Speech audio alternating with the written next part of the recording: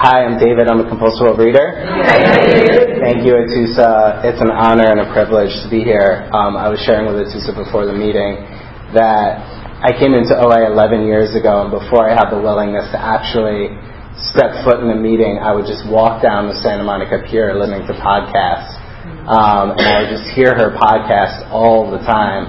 And it really, really helped me. And now, 11 years into OA, I'm on the podcast a lot, and I've been all around the world, and people are like, I just heard your podcast. And it's amazing. It's like you help me, and then I get better, and then I help you. And that's kind of how the program works. And I'm coming up on 9 years of abstinence, and my abstinence is no binging, no purging, no flour, and no sugar. I eat 3 meals a day. I call my sponsor every day. I have a sponsor who has a sponsor, and I have sponsees, and I'm really in the center of the herd, and my life is really good today. And if I trace back everything great about my life, I can really see the roots started in Overeaters Anonymous.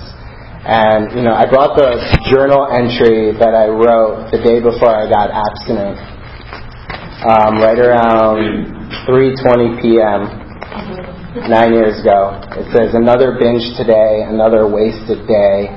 Bag of dried mangoes, 540 calories. Bag of banana chips, 2,400 calories. Bag of freeze-dried bananas, 540 calories. Bag of freeze-dried pineapples, 520 calories. Bag of dried pineapple rings, 720 calories. So clearly I went to Trader Joe's. One whole jar of almond butter, 2,606 calories. Total 7,380 calories. I'm lonely as F-U-C-K. Probably because I hate myself. I'm sitting at the Santa Monica Pier watching everyone around me laugh and smile. Why is everyone happy except for me? Why can't I be normal? Why do I have to eat 7,000 calories in a sitting? I hate myself. I pray that one day my food will be moderate and clean. I think I want to run the marathon. I think it would be good for me to set a goal and actually reach it. I need help. I'm so tired of living. I'm so tired of being alone. And, on the back of it, I wrote like 300 times, I am compassionate. I am compassionate. I just didn't know what I was doing when I got here. Like, I thought if I could just self-will my way into recovery, affirmations my way into recovery, calorie count my way into recovery, like I would get better. And I've learned 9 years in that it's a spiritual solution and it's an inside job. And I could have the perfect food plan and the perfect abstinence and the perfect sponsor and the perfect step work regime. But at the end of the day, it's like it's my conscious contact with a higher power. And if I don't have that, I don't really consider myself working a program of recovery. And what it was like, I grew up on Long Island. A lot of you know my story now. Very perfect. Everything's perfect. Nothing's to see here.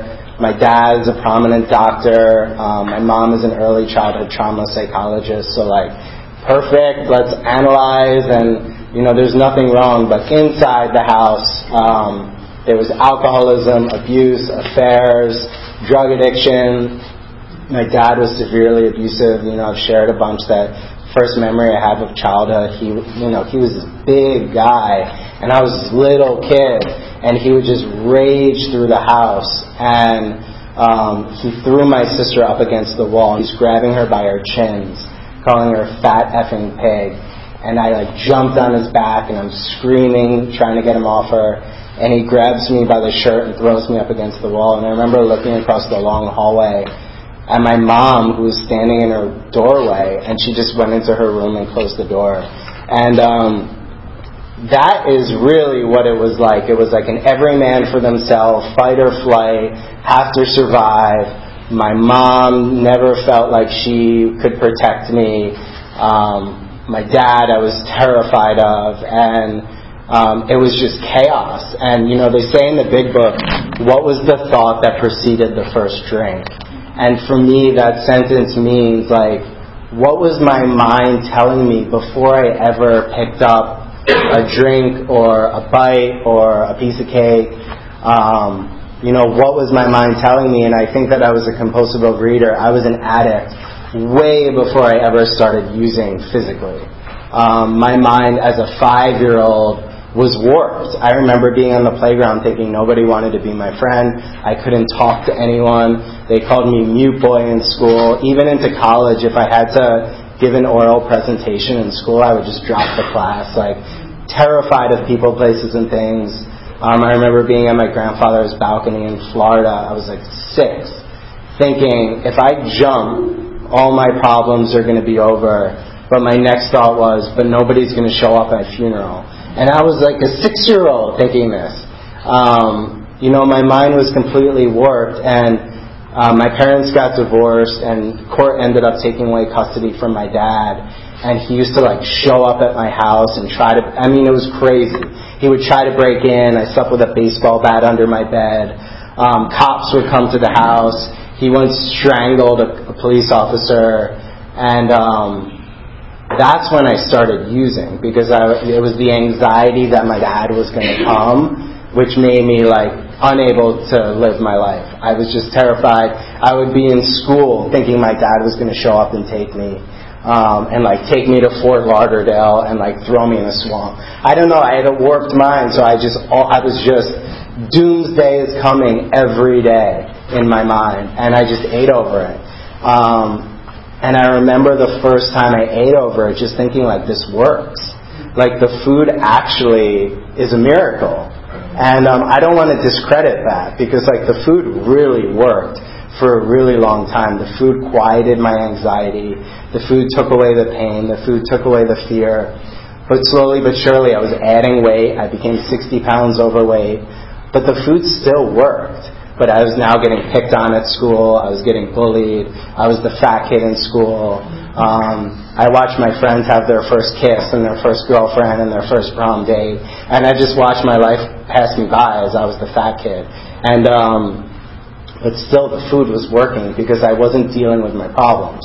And that's what the food does for me. I'll get in fear, and then I'll just eat over it so I don't have to deal with it. And it's accrued interest is what I learned in program. Eventually, I'm going to have to deal with it. So I might as well deal with it in present time, because that's the easiest time to just heal through it.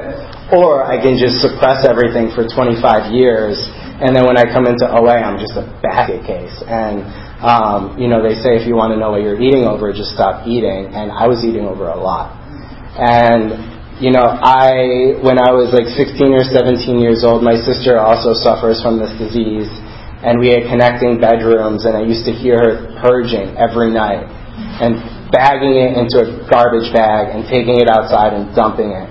And she lost 50 pounds in the summer, and I wanted what she had. And I went into her room one day, and I found her diet pills. And, they say it's a progressive illness, but started with one Slim Fast diet pill when I was a sophomore or junior in high school. By the time I was a senior in high school, I was taking 15 pills of Hydroxycut every day. I had gone from 60 pounds overweight to 30 pounds underweight. I was a 3-sport athlete. I was waking up at 5 in the morning, going to the gym, starving all day, taking diet pills, going to sports practice, sometimes passing out at sports practice. I turned into a psycho just the other way. And finding bathrooms in my high school to purge at. If I did eat lunch, I was putting ketchup on my salad because I couldn't eat balsamic. It was just mayhem. I was calorie counting. But on the outside, I looked good. I was 30 pounds underweight. I was getting attention from girls for the first time. I was dating the most popular girl in school. But on the inside, I'm fat, I'm ugly, I'm worthless. The abuse was because of me. Nobody likes me. Nobody wants to really be my friend. So I should just push everybody away in my life today, because eventually they're going to hurt me. And that was a real character defect that didn't get changed until I came into OA, which is I'm just going to cut and run. In that time, I didn't talk to my dad for 10 years until I came into OA. But really, every relationship I just cut. You could feel like you were my best friend in the world, and then I could text you that night and say, listen, this isn't working, I don't want to be your friend anymore. Like, I just couldn't. It says in the big book, the total inability to form true partnerships. Because I was in so much fear that you were going to push me away, I cut everybody out of my life. And I went to any lengths to keep off the weight because I loved the attention. So it continued into college. I went to 5 colleges in 4 years. Calorie counting, binging, and purging my way through college. I can't remember anything other where were the bathrooms and where the gyms were. I really didn't have a real college experience. And I hit my bottom simultaneously in this program and another program. I was a senior in college. I was failing out of school. I hadn't spoken to my dad in a decade. I had never had like a real relationship other than those like couple week flings where I just cut and run. I would go days without talking to people, and I was living in Manhattan and taking 15 pills of hydroxycut every day for like 8 years straight. I turned into like a monster.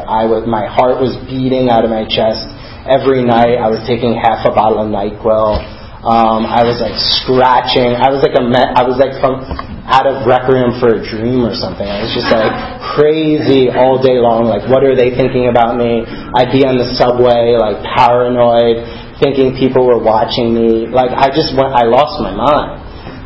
And I'm going from every Whole Foods in Manhattan, just binging, and then going down to my 24-hour gym. And I wouldn't leave the gym until how many calories I binged that day matched the calories on the treadmill. So like 5-6 hour days sometimes. And it was just a total bottom. I was going to die. And I ended up in a hospital through another program. And I ended up going to my sister and I just said, I'm a compulsive overeater. I'm a bulimic. And if I don't get help, I'm going to die. And she printed out the New York City meeting list and said, you have to go to a meeting. And I went to a meeting the next day, 11 years ago, and I ended up moving to LA in my first 2 years of being in the rooms. And, you know, in those first 2 years, I didn't get abstinent, and it seemed like everybody else was getting abstinent. Like, there were young people's meeting at the farmer's market that I would go to, and, like, everybody was like, it felt like living in the promises. And I was going home and binging and going to Whole Foods and then going to Jamba Juice and then, you know, going to 7-Eleven and eating 15 protein bars in the parking lot. And then wondering, like, why isn't this working for me? And, you know, another program, they wish you were slow sobriety. And here it's the same thing because most of those people who I came in with aren't here anymore. And I really appreciate my recovery because of how patient I was to get it. So I came into OA and they said, find someone who has what you want and ask him how he or she is achieving it. And it's a tricky thing because I was 20 years old and I don't know what I want. I'm an addict with a warped mind. Like, I just want to get skinny and be really, really successful and drive a nice car. And I found the spot, like I did the J-Date like checklist thing, and I was like, all right, I want a straight male who has a nice car, who's married. And I found that person, and I asked him, and he's like, sorry, I'm full. And I was Serenity Sunday, I went and like threw up in the bathroom in Roxbury Park, because I was like, this program, like, I can't even get a sponsor, like I'm not even good enough for that. And I started sharing about it, and this woman came up to me, and on paper she was nothing that I wanted. She was like a middle-aged lesbian woman who didn't have a car, and she was like, I'll spot, or a job, or like, I think anything. And she's like, I don't even think she was in OA, but she was like, I'll sponsor you. And, you know, she took the bus every week for a year, and we worked the steps together. And like, I didn't have the flashy sponsor, but I did the work, and every week we met and went through the steps. And in that first year, I was struck abstinent, whatever that means. I did the work and I had a spiritual experience, and the obsession to eat compulsively was taken away from me. That's what happened. And I got to a healthy body weight, and I had all these physical miracles with the food. Like, the sugar was lifted, the need to over-exercise was lifted. I got this horrible injury where I was told I can never run again. And I would run like 5 hours a day. And I had to surrender. I haven't been on a treadmill in 7 years, I don't think. I changed my relationship with exercise and food and body and self-obsession. And I think at the end of that first year was the first time I spoke at Kitchen Sink. And I think I met with that sponsor after, and she's like, I'm leaving OA, but you were the best gift I ever could have gotten. And she moved back to the East Coast, and I haven't spoken to her since. But that's what I learned here. Some people come in for a reason, a season, or a lifetime, and I have to honor that and let them go. And, it's been almost 9 years of recovery, and what recovery has meant to me is I have to do the work. Like, this isn't just about food. They say it's not about the food. Like, I had so much trauma when I came into OA. I had physical abuse, sexual abuse, emotional abuse. Watching everybody have, I didn't know how to do relationships. I just didn't have the tools to life. And I've had to do so much inner work to get to where I am today. How much time do I have? You're close to your 5 minutes. I want to talk about the last couple years, because I was just talking to a fellow yesterday who's in Mexico, and she's like, your story's crazy, but your story's really crazy now.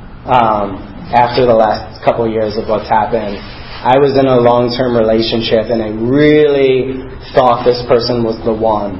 And I was trying to make it work, and I was trying to push us into marriage, and there was just resistance every step of the way, and I couldn't see the resistance until I got out of the relationship.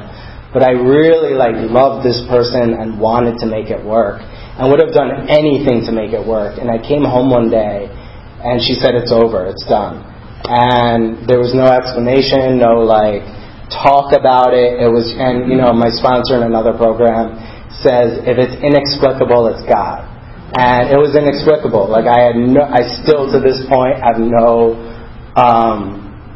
idea other than it was clearly God doing for me what I couldn't do for myself. So I left, and the next day I went to my sponsor's house in another program, and that's the miracle. It's I choose every day, do I want to go closer to recovery or away from it? And I had another sponsee at the time who was going through a breakup. He lost his abstinence, went that way. And I went into God, and I went to recovery. And I'm sitting at my sponsor's house the next day, and he had this long kitchen table. And I was like, you know what?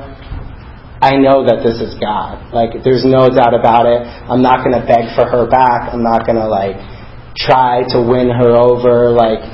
This is God doing for me what I couldn't do for myself. And within a minute, out of his back house pops this the most joyous, carefree Australian, blue eyes, and she sits down at the table and she introduces herself, and she's my sponsor's cousin, and she had just moved that week from Australia.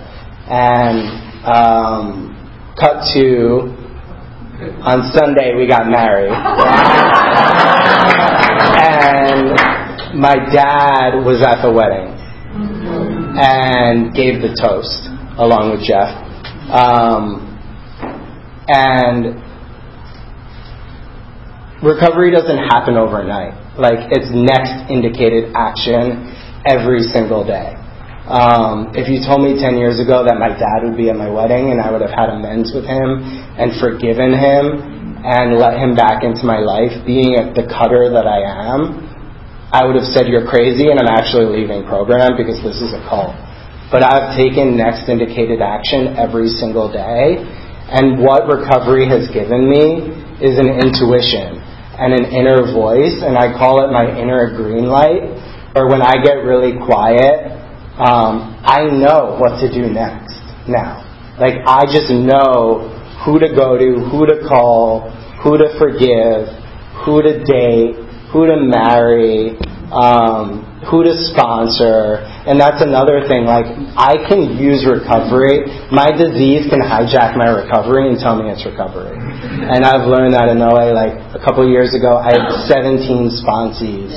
And I was just serving. every single day I was meeting with a sponsee, and I went to my therapist and I was like, did Jesus ever say no? And he's like, David, like, who are you comparing to? And I was doing all this research, and I'm a Jew, so it's not like a religious thing, but the truth was, like, he did say no. Like, he would leave the village and say, like, we're done here, we gotta go. And, but that's who I am with a warped mind. Like, I compare myself in my career, with my recovery, on Instagram. Like, the people that I compare myself to are, like, here. And comparison really is the thief of joy. So I try to be right-sized. And I try to be right-sized in recovery. Like, I got my sponsees down to 3. And service has now become a joy in my life and not an obligation. Like, I love meeting with sponsees and, like, being of service and taking their calls, because I'm not just giving away my life to everybody else. And I'm so grateful for this recovery. It starts with the food, it really does. But recovery has given me a life beyond my wildest dreams, separate from the food.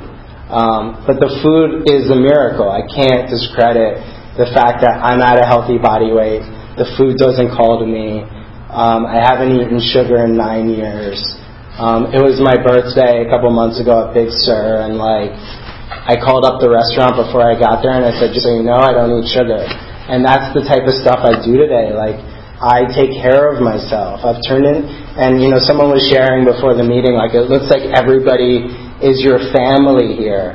Everybody was like coming up and hugging me and happy to see me, and that's because I've grown up in this program and I've allowed other people to watch me grow up. I've done it really messy. I've had horrible relationships that I've shared with my fellows, and they've watched me suffer and cry and be in fetal position. But I keep coming back and I do the work and I help others, and I never forget that this program is the most important thing in my life. So thank you for letting me share.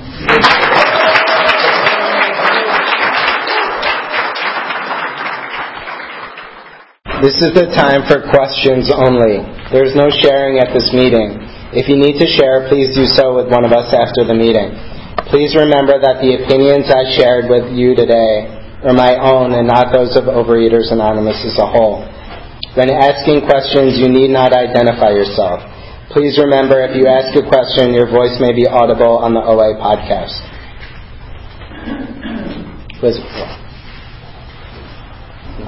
How do you maintain your conscious contact with God? So the question was, how do I maintain my conscious contact with God? I have to find out what works for me. And, someone in this program shares, what works for my recovery may kill you. And an old sponsor in another program got me onto this thing called the morning drill, which is waking up at 5 in the morning, praying, meditating, doing a gratitude list, going to the gym, and then going to a meeting, all by 8:30. And it sounds crazy, but for me, when I put myself first, like radically, like that, that's when I really feel God. Because the alternative is fitting in 5 minutes when like life is happening and in session, or I have to like create the space for the higher power to come in. And by having a 2.5 hour like morning time slot for God, that's how I keep it. And I meditate every day. I have an app that I use, and I'm really competitive, so I like turn it into a game with myself. And like once in a while I'll find a fellow who wants to do a 30-day meditation challenge. And I try to have fun with recovery because it is fun. Like growth is cool. But it's improving our conscious contact with God, and I think that my recovery can like take the routine and pee on it. So I constantly have to change, and this may not work for everyone. I'm constantly changing my home group. I'm constantly changing how I meditate. I'm just constantly changing my program to like shock the disease, and that's just what's worked for me. Nick? Yeah. David, thank you so much. So good to see you and hear you. And giant muscle top. So you talked about this miraculous change in your relationship with your father. Can you elaborate on that again? So the question was, could I elaborate on the miraculous change with my father? So I came into OA 11 years ago hating him, saying, like, I'm never going to talk to him again, he's out of my life. And my first sponsor was like, he's a child abuser, you don't ever have to make amends to him. My second sponsor had experience making amends to somebody like that. And he said, you're doing it for yourself. Like, this is for your freedom. And I wasn't willing. I had like 3 years in recovery. I had just gone through the steps once. But the next time through the steps, I started praying for the willingness to forgive my dad. And I really prayed. And I took direction from long-timers. And I would do meditations where I would imagine myself on the beach. And my dad was like on a buoy in the water, and there was a string, and I would just imagine myself cutting it. And like, it sounded so stupid, but I did it. And eventually, one day, I prayed for the willingness to forgive my dad, and I meant it. And I was like, okay, I'm ready. And maybe 4 or 5 years into recovery, I flew back to New York, and I made amends to him. And I was very clear that the amends is not to forgive him for his behavior, it's to make amends to the behavior that I do, which is I cut people out of my life, and I never forgive them, and that's something that I want to change. And from that point on, we started a new relationship, where it started with once in a while we would have a phone call, and then I spent a weekend with him, and then I 12-stepped him. I mean, crazy things started happening. And, I have 11 years in Al-Anon, so that's really helped, like, I can't just let people in my life and get squashed. Like, I'm the one who puts up the boundary, and I know today that a boundary is a third-dimensional principle that allows me to live in the fourth dimension. So I'm very clear with my boundaries. I was back in New York in December, and I said, I'll be at this hotel. If you want to come between 2 and 5, we'd love to see you, and he did. People meet me where I'm at today. And I don't have to people please anymore. So, and with the wedding thing, it just felt right to have him. It just felt like the next indicated action. That's all I can say. Thank you, David, for your share. So if things get tough during the day because of whatever life, how do you access your program then? What are the tools you use then in order to stay excellent and work through whatever challenge it is? The question is, how do I access my program when things are tough in the day? And I've now 11 years in, I have a safety net where there are, I think, 5 guys-ish in recovery who I talk to every day without fail. One I talk to maybe 3 times a day. So like, there's not an hour in my day where I'm not talking to a fellow. But it's not like I'm making a recovery call. Sometimes it's just like, I'm crazy, I'm going into this meeting, pray for me, hang up. Like, but I'm constantly feeling that I'm not alone. And I'm walking side by side with like my brothers in program. I probably still am on the phone 13, 14 times a day with fellows. But they're also my best friends, so I'm just like connected. Thank you, and congratulations. Could you talk about your experience with steps 6 and 7? Yeah. What are my experiences with steps 6 and 7? And it's like the shortest step in the big book, and I've actually led a workshop in OA on it because I think they're the most important step. It says these are the steps that separate the boys and the girls from the men and the women to change things up. But that's where I change. Like the first couple steps are for me, like at least in the beginning, about the food, and then step 6 and 7 is where I change my character, where I become a new character, and it stops becoming about the food, and it starts becoming about the character who I am, which make me go to the food, like the white lies or the little character defects that I do. And step 6 and 7 is where I become a real man of integrity, where I can look anyone in the eye today and like I have spiritual principles in my life where I just feel like a good person today.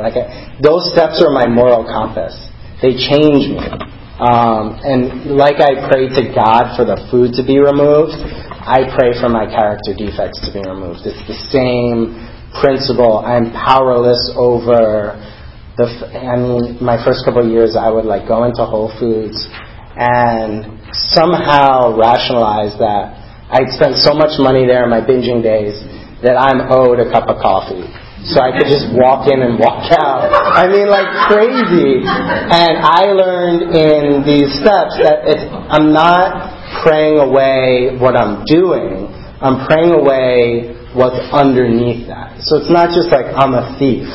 It's what is like the core of that. And the core usually is like fear. Like I'm scared that if I pay for it, there's going to be nothing left or whatever. So that's what I change. So step 6 and 7 are like, it takes a lot of inner honesty and work to get to the core of the defect and not just the surface of the defect, if that makes sense. Hi, thank you and congratulations. What's your relationship with your mother like? Hi. I think that's all the time we have today. What's the relationship I have with my mother? That's perfect too. Like the flip side of the miracle with my dad and letting him back in my life, the recovery that I have with my mom is she's blocked on my phone. And she didn't get an invite to my wedding. And that was a decision that I was very clear about and spoke to fellows who had the same thing and didn't know if they should invite their mom to their wedding. Like, we don't really have a relationship. I don't want to label my mom, but it's best. I've learned how to implement the traditions into my life. And, our common welfare comes first. Personal recovery depends on unity. I learned that that's now my relationship in my marriage. And the welfare of our marriage means not having my mom involved in my life, at least for today. And I say that I'm willing that if God has this grand plan that my mom is going to somehow not be a narcissistic alcoholic anymore, I'm open to change and forgiveness, but for today, there's a very strong boundary and we don't have a relationship. And it's bad, but it's very complicated. Like, I was my mom's mom for a really long time, and I couldn't live my life because I was always worried about her and parenting her, and she's on 4 marriages, and I would just feel bad, and I would always be on the internet looking for her husband. Ending the relationship with my mom has allowed my marriage to blossom, and I'm very clear about that. Thank you so much. It's amazing to see the transformation. What I'm curious about is, what are you afraid of today? When you have any fear those fears come up, what do you do sort of successfully to help you sort of get through them? So the question is, what am I afraid of today, and what do I do in the day to get through them? I'll honestly say it's not. Food is out of my life. It's very rarely does anything with food arise. My fears today are, what am I doing? What am I doing getting married? How am I going to be a provider? I'm going to get found out. I'm going to get caught. I'm not going to make it. The money's going to stop coming. We're going to be homeless. All those fears. And, because I've kind of been on my own since I was 11. I haven't had the real parents who, showed me how it's done. So I always say my superpower is in recovery. I've been able to find really healthy people and surround myself with them. So I've surrounded myself with husbands and guys who have what I want. And I hang out with them, and I don't even ask them how they're doing it. I just see. Jeff in the back is one of my closest friends. On paper, we wouldn't be friends, but like we help each other so much because I see how it's done, and that's kind of how I surround myself with people who have what I want, and I see what they're doing to get it. Any other? Yeah. Thank you, David. I really like what you said when you said comparison is the thief of joy. Could you go into that a little bit and how you discovered that? How did I discover comparison is the thief of joy? There's this thing called Google, and it's some famous quote by some famous author or someone. But I just have the experience every day that I went to a very competitive graduate school program, and there were people from my class who are now who I thought weren't as talented as me, who are huge in the world now. And if I focus on them, I spiral. And then when I get back into recovery and I see that God, clearly God is my employer, I'm on my own path, I'm married to the exact perfect person that I'm supposed to be with, I just see that God's got a plan for me. And then that when I get into recovery, I can look at what they're doing and I'd be like, wow, that's actually perfect for them. And I wouldn't even want to be doing that, what they're doing. I want to be doing what God has in store for me. So I get out of comparison through recovery and gratitude. Michael. David, has your relationship to money changed as a result of the program? Has my relationship to money changed? Yes, I was in complete vagueness when I came into OA. I've gotten outside help. I've joined an outside program for that. And, God is in the numbers, I've learned. When I keep down everything I spend, just like I do with the food, I'm clear. And so much of my overeating had to do with financial insecurity. And today, I keep track of every dollar I spend. I know where it's going. We had a wedding budget. We stuck to it. Without this program, without God, without a recovery, I would just be, here's a credit card. We'll deal with the wedding aftermath after. And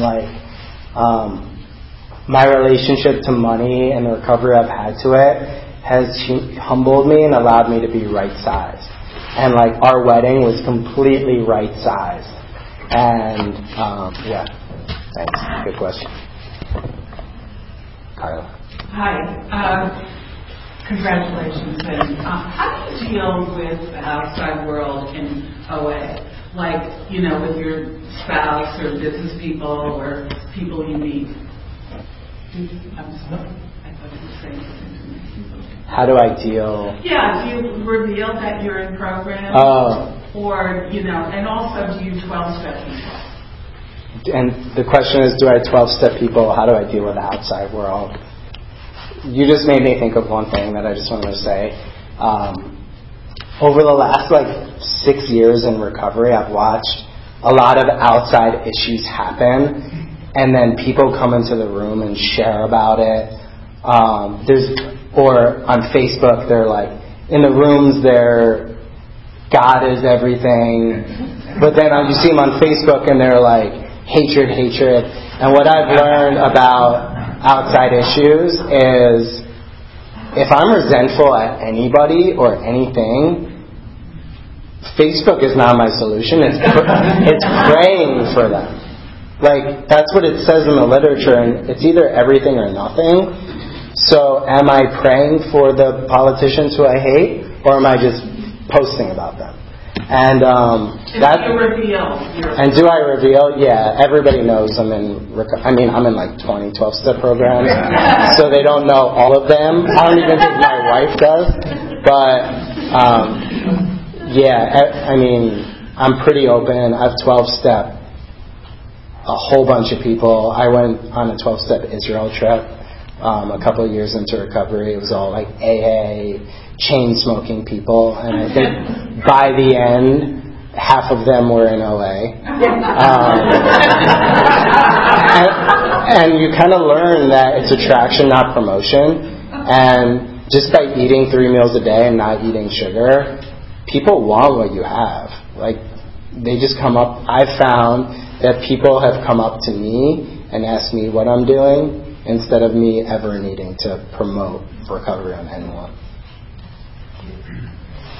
Thanks for your share. It seems you have a very joyful, optimistic outlook on life. Has it always been that way, or is that part of your recovery? The question is, have I always had a joyful, optimistic outlook on life? No, when I came into OA, I wanted to be a monk. And I just wanted to be rid of people. Like, I just can't deal. Ever since I was a kid, I just couldn't deal with people or anything. But recovery has given me a spiritual awakening. Like, I feel conscious contact with God every single day, and that's what brings me joy, and it's service. So thanks for letting me share.